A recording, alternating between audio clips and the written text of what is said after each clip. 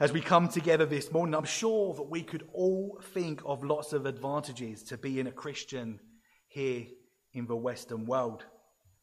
We have things, don't we, at our disposal that would have seemed absolutely impossible just a few decades ago. In many ways, we are a blessed people. But these advantages and the mindset that it brings, if left unchecked, can become a problem. Now, to be as helpful as possible, and let's just narrow our thoughts just down to one of these things. Technology. And more specifically, smartphones. For those of us that have mobile phones, if we wanted to, we could just pull out our device and within seconds, we could be reading any book of the Bible in any translation that we want, couldn't we? And if we preferred, we could have our phones actually read the Bible to us. We even get to choose the voice. Male, female, English, American, Spanish, Italian, African, Australian, fast or slow. And not only that, as incredible as that is, on that very same gadget, if we wanted to later on, we could tune in across the other side of the world to hear live over the internet what John MacArthur or Vody Bokum or Steve Lawson has preached from their pulpit live, as if we were sitting there in California, Dallas or Zambia. And it's all at the click of a button, completely on demand. We get to have what we want when we want it, don't we? Now, it can be subtle, but we live within this consumer culture, don't we? We live in a world where algorithms are developed to know more about us than our closest friends. It's how the internet is designed to keep us engaged, isn't it? Everything tailor-made for us as individuals. And why do I mention that this morning? Well, this is because it is way too easy for us to bring that consumer mindset into our Christian walk, which can produce very unhelpful fruit. And if we fail to recognize the risk, we can become consumers of church, can't we? It's a risk that means that we become hearers of the word and not doers. It's a risk that means that our experience on a Sunday looks far more like going to the theatre than coming to worship the Lord Jesus Christ in his church. Then when this takes root, we can begin to view ourselves as a customer rather than as part of a body of our local church. And it's easy, isn't it? I'm sure that we've all sensed the risk of this in our own lives. It's possible and far too easy to come and to consume and to pay lip service and then to go home. And then if we're honest, just like a customer with that consumer mindset, we can go home evaluating the quality of the preach, the music, or the coffee. We turn up, we listen, and we go home. But we know that this is not the way that it's supposed to be in the local church. Verse 22. Be doers of the word and not hearers only, deceiving yourselves. For if anyone is a hearer of the word and not a doer, he is like a man who looks intently at his natural face in a mirror. For he looks at himself and goes away and at once forgets what he was like. But the one who looks into the perfect law, the law of liberty, and perseveres, being no hearer who forgets, but a doer who acts, he will be blessed in his doing. So this clearly means that the words that we read in Scripture and the words that we hear preached are to result in some sort of action. The Bible isn't just a dusty old book of theory, is it? There is an individual, practical application to the Christian faith that demands a response from every single one of us. That's what James is urging his readers to recognize.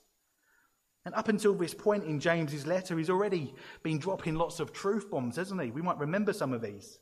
We'll quickly recap some of them. In verse 2 of chapter 1, do you remember when James encouraged the dispersed Christians to recognize the purpose of the trials that they were facing, that they were for their own spiritual good, and to approach them with joy? Now, this is something that needs to be applied.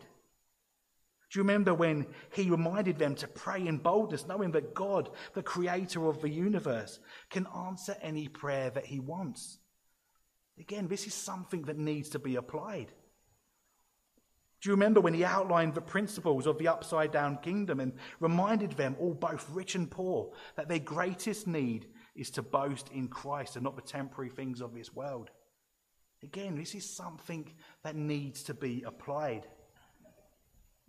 And then here we are this morning, 22 verses deep into this letter. And James is saying, you see all this important stuff that we've been talking about? He's saying you need to do something with it. It needs to be applied. He's saying don't just sit there and consume these words and nod. He's saying don't allow your mind to wander off and forget these truths. No. James is telling his recipients that these truths have to be individually applied, and we need to know this as well. Now, none of this stuff should surprise any of us, because it's true in every other area of life, and I don't know why we can sometimes forget this when it comes to our faith. Let me just give you a quick example. Some of you will know that before starting my work here, I used to host a business podcast where I'd interview some of the most successful business owners and entrepreneurs in the world. And we're talking some of the cleverest people in the world who have gone on to build companies worth billions of pounds. And the idea of these interviews was so that other small business owners could tune in and listen to these tips from people that had the experience of growing companies and then look to see how they can apply these things in their own business. And there were tips on recruitment and marketing, sales, product development, and all sorts of interesting things. But I can assure you that not one person that ever listened to that show would think that just by listening to the podcast that they would go home and automatically increase their sales by 25%. That would just be foolish, wouldn't it? It's obvious that to get any value from the tips that they heard, that they had to go and apply them in their own business. There were tweaks to be made. Things needed to be changed. Maybe they had to stop doing certain things and to do something else. But what is for sure is that to receive any benefit, they had to take action. They had to be doers of what they heard. There had to be application. And so it's the same, isn't it, with the Christian life? We are not to just be hearers of the word, but we are to be doers also. The sovereign God who created this world and everything in it knows what he is doing. Through his word, God has revealed himself to us. God has told us who we are and everything that we need to know for this life here on earth. But it isn't a book that we can just upload and install like we would a computer program in our mind as an academic exercise. No. It's a book that needs to be read, and it's a book that needs to be preached. And when it is a book that needs to be applied. Verse 22. Be doers of the word and not hearers only. Be doers of the word and not hearers only. Now, let us make a point here. These two things cannot be separated. To be doers, we need to also be hearers. You can see in our verse, James isn't calling for us to be just doers and not hearers. All action with no instruction. No. The instruction is to be doers of what has been learned through hearing God's word. Now, unfortunately, today we have within some churches a tendency to ditch the Bible in favour of other things. We've seen cults in our day modify the Bible to help suit their own agenda, and what a disaster that is. There are people that are happy to take Jesus as Saviour, but not as Lord, but he is Lord, whether someone recognises that or not. For one day every knee shall bow, and every tongue will confess that this is so. So our actions must be rooted in the word. And the right order is for us to be hearers of these biblical truths and then to apply them by becoming doers. Verse 23. For if anyone is a hearer of the word and not a doer, he is like a man who looks intently at his natural face in a mirror. For he looks at himself and goes away and at once forgets what he was like. Now, what a helpful picture that is. Because this is an illustration that we can all understand, isn't it? I'm sure that when we wake up in the morning as part of our daily routine and get ready for the day ahead, we at some point look in the mirror, right? And it's true that the point that James is making here is that as this person looks into the mirror, it reveals something that calls for action. He needs to pay attention to something. But what does he do? He does nothing about it. He simply goes away and continues his day with bad hair and maybe toothpaste all around his mouth. Probably not toothpaste 2,000 years ago, but you get my point. The idea here is that believers can repeat this experience within our Christian walk. An example of this, and maybe I know that I've done this and probably you have as well. Have you ever read a passage or listened to someone preach to be convicted of a certain sin or a relationship that needs addressing, to then go home later and forget to do anything about it? That's the idea here. What James is saying when you hear these commands, he says that you need to do them. You need to do them. But before we go any further, I just want to, it would be wise for us to say something that I'm sure that we all already know. Because whenever we start talking about doing something, some people's legalism radar will start dinging as if we're about to crash into a works gospel-shaped mountain. So let me be very clear. These commands are on the other side of salvation. It's important that we have this locked into our minds. The recipients of this letter are born-again Christians by grace through faith in Christ alone. That's important. We've said this before in our series. This letter is addressed, isn't it, to dispersed believers, brothers and sisters in Christ. The instruction that James is given is not to do these things so that you become good enough to be saved. Absolutely not. These are instructions in how to live the Christian life, how to be holy. This is the response to already being saved. This is important, isn't it? Because if we don't understand this properly, it would be possible to sit there and hear this instruction and start to become Pharisees, ticking off these commands in our mind, thinking that we can earn our salvation for obedience. And that would be a disaster and an absolute offence to the cross. So the doing of a word that we are speaking of comes after someone is saved. We want to be clear about that. And we'll come up against this later in another sermon on another day, when James says that faith without works is dead. Works are the fruit of salvation, not the root. But whilst we're here and whilst we have this in our minds, let's make a point for any unbelievers that may be here or watching online this morning. The gospel message that you hear from this pulpit week after week does have to be applied. Just like if you were to be in a plane about to jump out, the parachute is only of any benefit if it is individually strapped around your body. And I say this because it is possible to come here week after week, hearing invitation after invitation, pleading with you to repent, to put your faith in Christ. And yet you could walk out of here for the last time today, not knowing this is your last few moments on earth, and die while still only being a hearer of the word. Now, to die in your sins, having heard the gospel so many times and having not responded to it, is one of the saddest things that I can think of. Because if you believe the Bible like I do, if you were to spend just 1 second in the hell that awaits you as an unbeliever, then you would do everything you could ever do to come back to this very moment whilst you're still alive, to plead to the living God to save your soul. But then it would be too late, wouldn't it? Now, this is an urgent matter if you sit here today as an unbeliever and if you've heard this gospel before.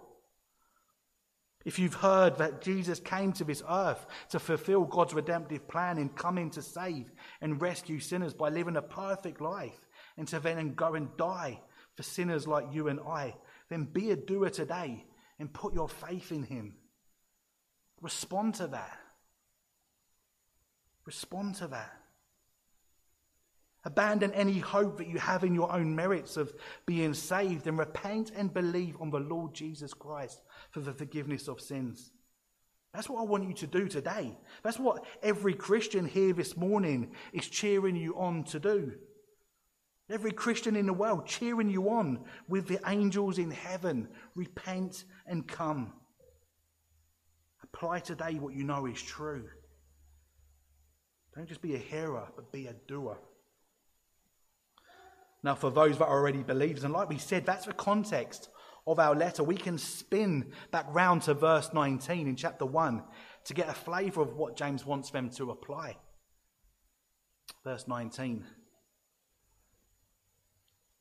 Know this, my beloved brothers, let every person be quick to hear, slow to speak, slow to anger, for the anger of man does not produce the righteousness of God.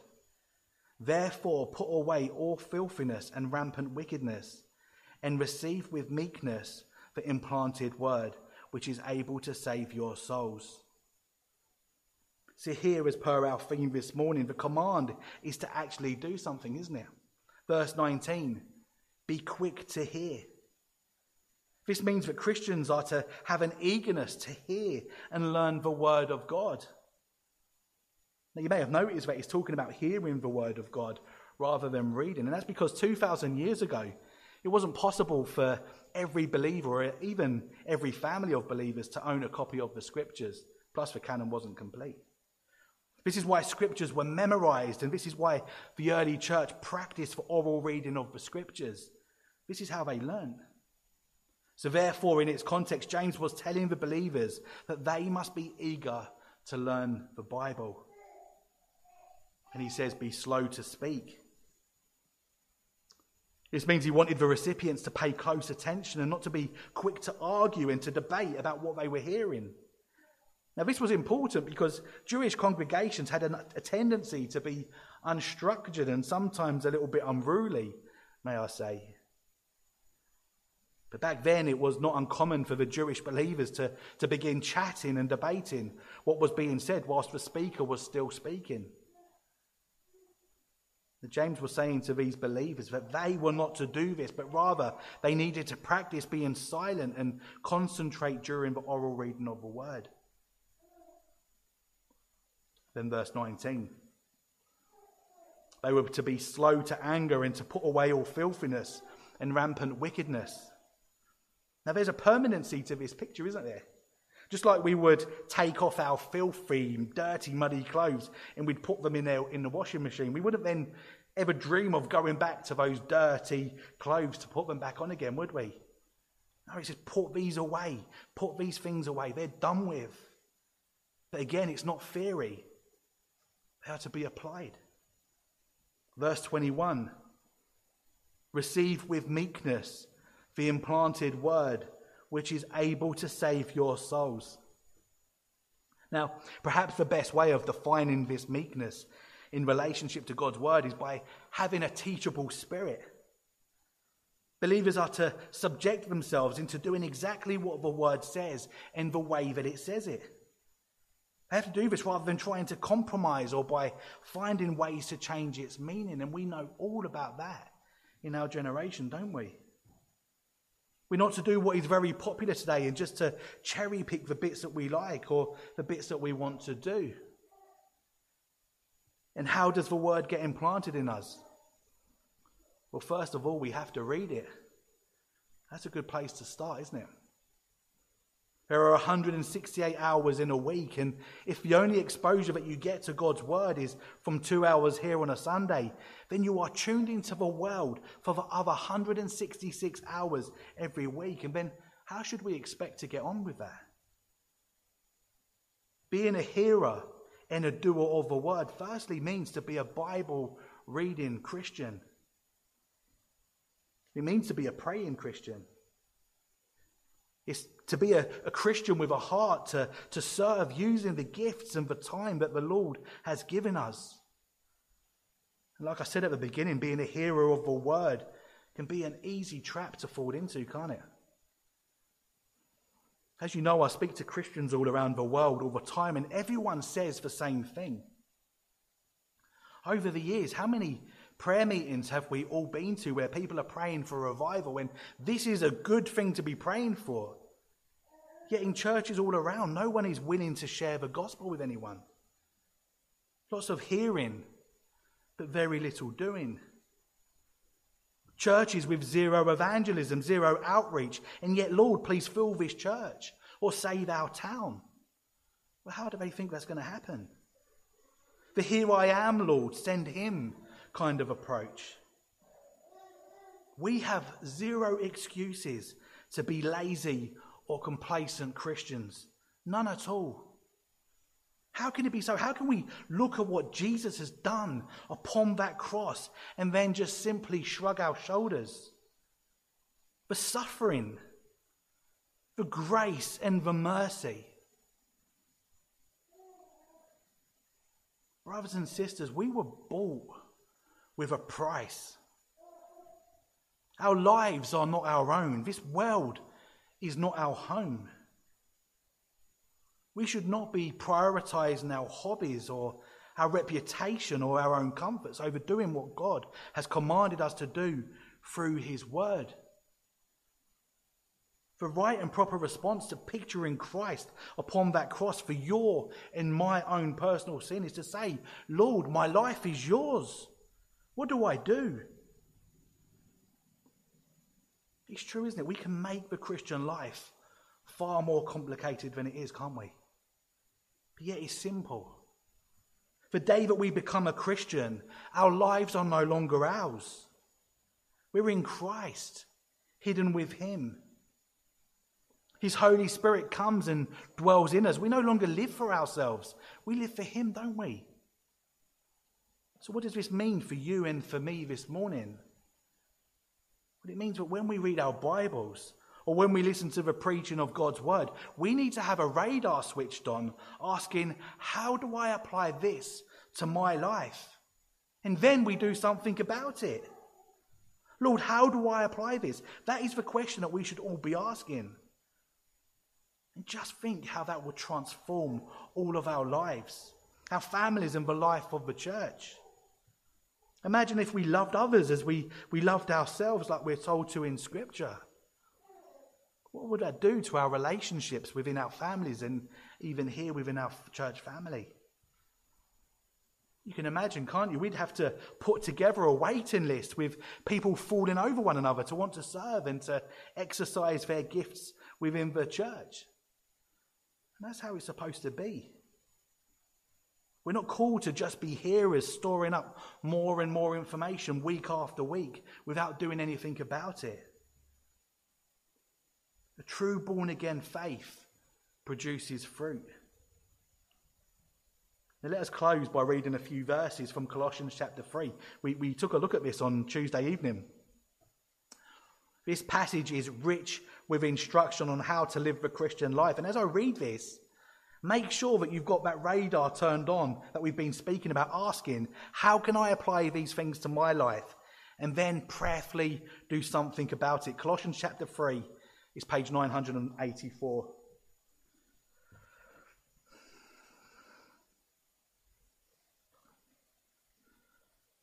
Colossians chapter 3 from verse 1.